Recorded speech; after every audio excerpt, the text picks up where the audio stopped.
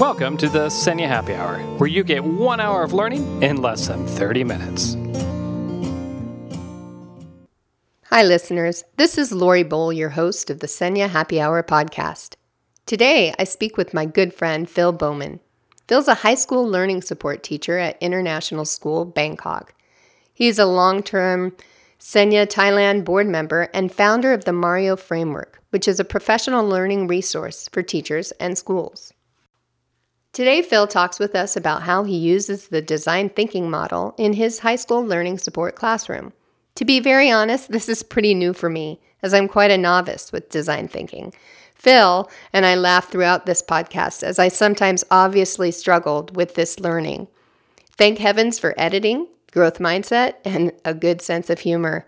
So get ready to learn more about the design thinking process, which starts with empathy, and learn how one educator uses it to improve his teaching and his students' learning. And now, on to the show.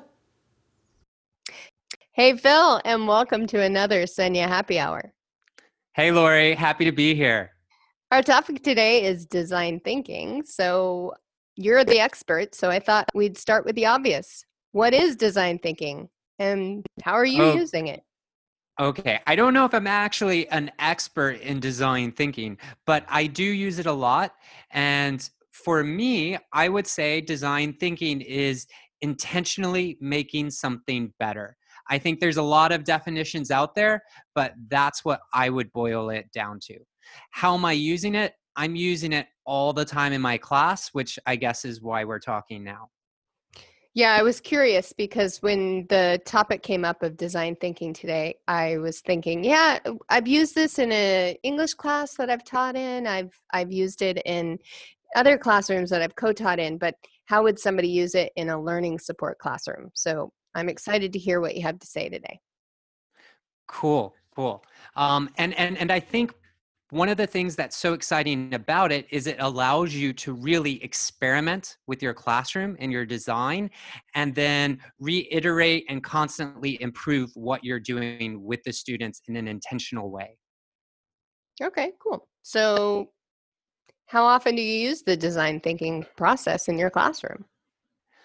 Okay, well, I would say I use it in many different ways at different times. I do it daily, I do it weekly, I do it monthly, and I do at particular times throughout the semester and year, depending on what I'm doing. Cool. So do you subscribe to a particular design cycle or design thinking process? Well, no. Actually, there's a lot of good ones out there. So if you're just starting into design thinking or the design cycle, I would really encourage you to go online and look up some examples. Now, a really great example is the IB design cycle. Now, I prefer the term design thinking because I don't like to think of it as a linear path. I like to see it as multi-entry, multi-exit. So design thinking aligns a little bit more with that. However, I don't subscribe to one model. I basically created my own, which I kind of call a playbook because it kind of makes more sense for me. And that's what I follow. Okay, makes sense. So what I know about the design thinking model is that it starts with empathy.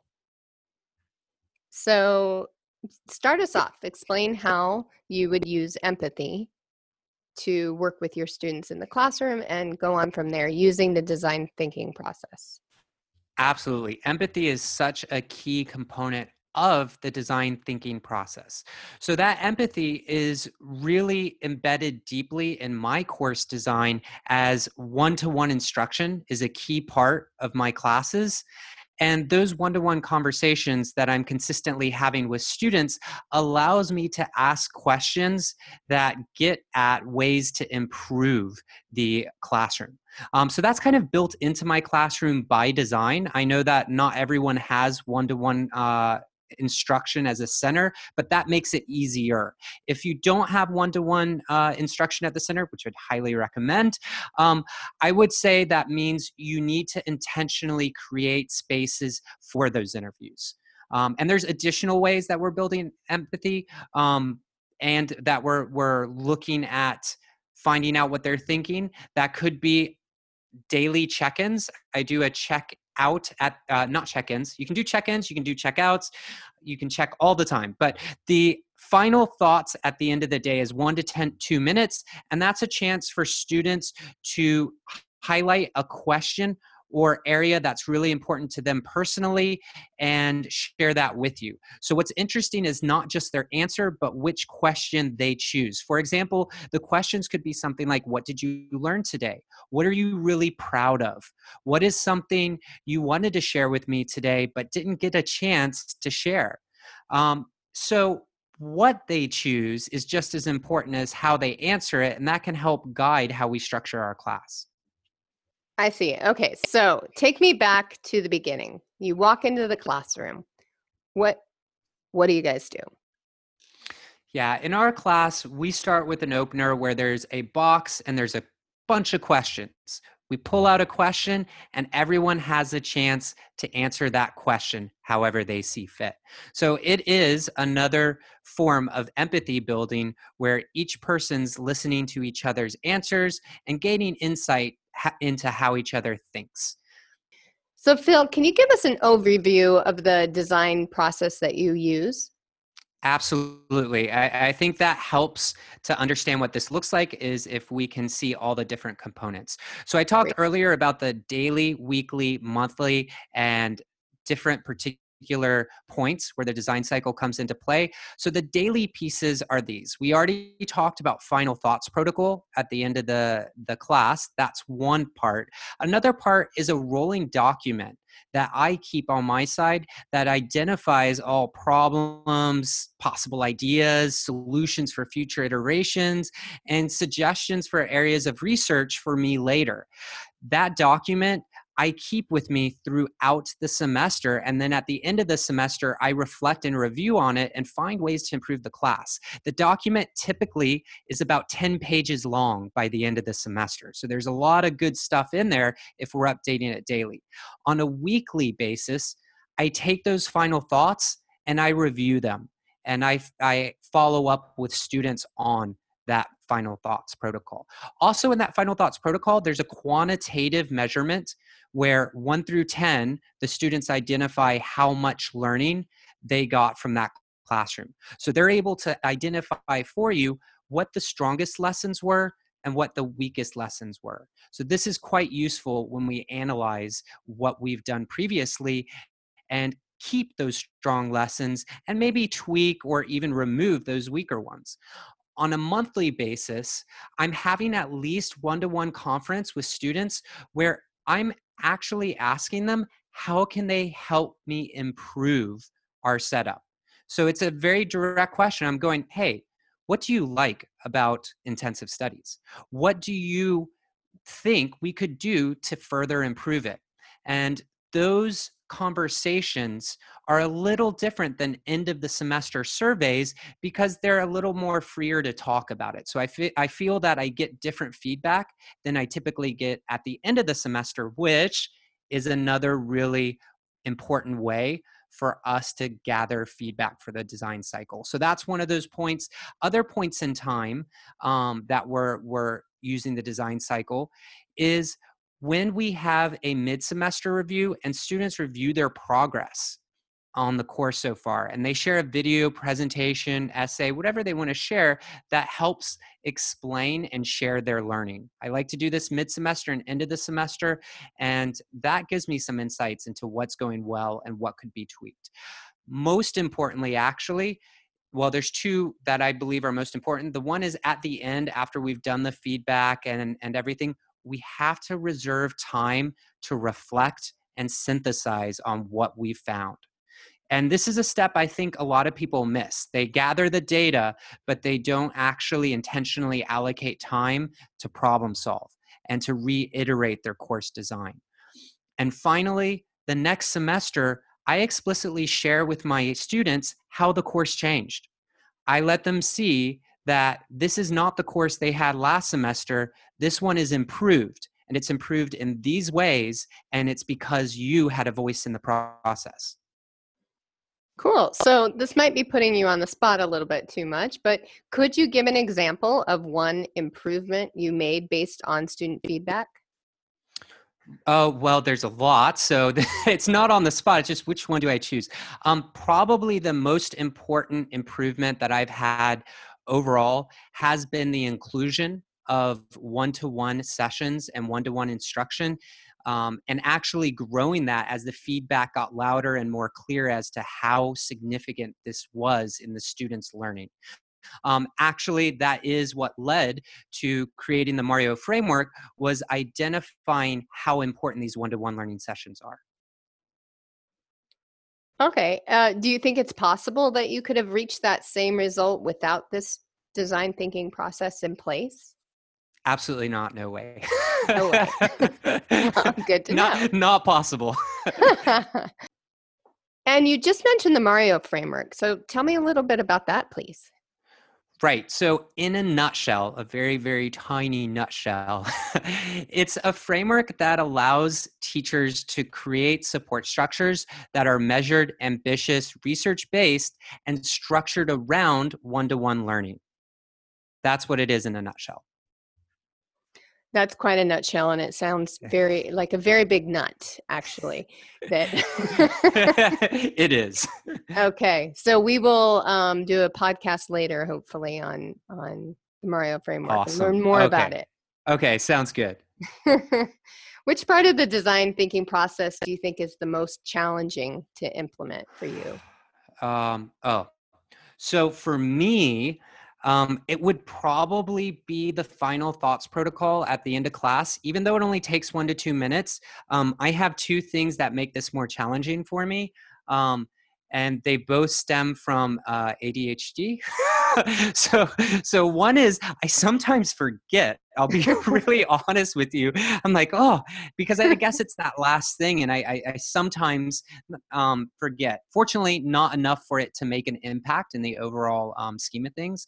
And the second thing is time is quite abstract for me sometimes. I have to use lots of timers to help assist me. And if I don't set that up, then it's not going to happen. Hmm. Now, I will say, I think for a lot of people, and myself early on in the process, it was actually building in the time to reflect and synthesize after all this data had been collected. So it sounds like this whole process is based on inquiry. Yes, And absolutely. and some teachers are comfortable with that, confident with it. Others, it's new or maybe a little frightening, intimidating. What would you say to teachers that are on the fence about incorporating it into their routine? I promise, I absolute promise it will make your class better and it will enrich you professionally. I completely get that it's also probably scary if this is not in your wheelhouse. So I think there are things you can do, such as maybe setting some structures in place, maybe creating some forms and actual assignments that build this into place, if it is not initially comfortable for you. So basically, you're letting go of some of that control in your classroom. Yeah, you are. And And you're listening. If you're doing it right, you are absolutely giving up some of that control because you're listening to what they say and you're adjusting your classroom based on what they say. Now, I don't cave into everything if they want something that's just going to help them in the short term and not the long term. So there is a balance in me being identify what are the best things to take on board and what are things that are actually going to be counterproductive for the students, but more fun. okay, so now we want to take it on. We want to use this model in our classroom, this process in our classroom. What suggestions do you have for us to do that? Yep. I would say planning is really going to be the key here. If you want to do this, identify those key moments for you in the process. What are you going to do to collect that data? And be intentional about that. And then when are you going to schedule time to actually reflect on and review that feedback and synthesize? Again, I feel like it's really challenging sometimes as teachers because we're looking at that evaluation part happening after almost the semester's ended. One thing I've done to help me is I no longer collect my end of semester feedback at the end of the semester. I now collect it 2 weeks before the end of the semester so that I'm building in reflection time while the school semester is still in and my brain hasn't kind of gone into vacation mode. So I'm still on it. This also allows for follow-up with the students. So if you have a few particularly unclear, ambiguous areas where you're not quite sure where to proceed, you can do follow-up interviews with students and say, hey, actually, I'm looking at this for next semester. What are your thoughts? So that's a useful little piece there as well. Okay, Phil. So I know why you're using it as a learning support teacher now. How did you get involved with this in the first place? Oh, that's a great question. And it takes us down a little rabbit hole, but I think it's useful. I got into this because of growth mindset, actually. So, at the end of the day, when I got into Carol Dweck's work, long ago, about a decade ago, that idea of continuously failing forward and embracing failure as a way to be more successful, I kind of dove a bit into that, and I looked into the research behind it, and what kept popping up was design thinking. Because design thinking embraces that ethos of let's fail forward and makes it more concrete for us. It actually gives us some steps and some ways to fail forward, and it's not as abstract a term. I'm a big believer in taking these theories out there and making them real, not some just kind of vague thing that we're like, oh, I want to do that. Well, how can I do that? Cool. So what did you do first? What did I do first after I dipped into design thinking? Yeah. What did you do in your class? I read a lot. Okay. a lot. And it's funny because a big part of the design thinking process is research. And, it's not some linear path. That research happens all the time. I'm still doing research on both this and other things, but you never stop. That's an ongoing step. Also, the empathy piece. You're not going to stop being empathetic with the students, right? You're going to do that all the time in the background. However, early on in the process, that is one of the keys. You're going to research. You're going to have empathy with your students. Fortunately, we're already talking with our students and we have that empathetic component. But what might be new, if you're new to design thinking, is really diving into that research in a significant way. There is a great resource out there. Do tell. Yeah. We'll put it in our show notes. So. Okay. Fantastic. It is a huge toolkit. It's called Design Thinking for Educators. So pretty straightforward. Design Thinking for Educators. It's a website, and it actually is more like a toolkit. You could spend 20 plus hours just playing around with all the material there. It is phenomenal. Okay. Well, I can't promise you I'm going to spend those 20 hours doing it. You can do 1 hour and still get a lot.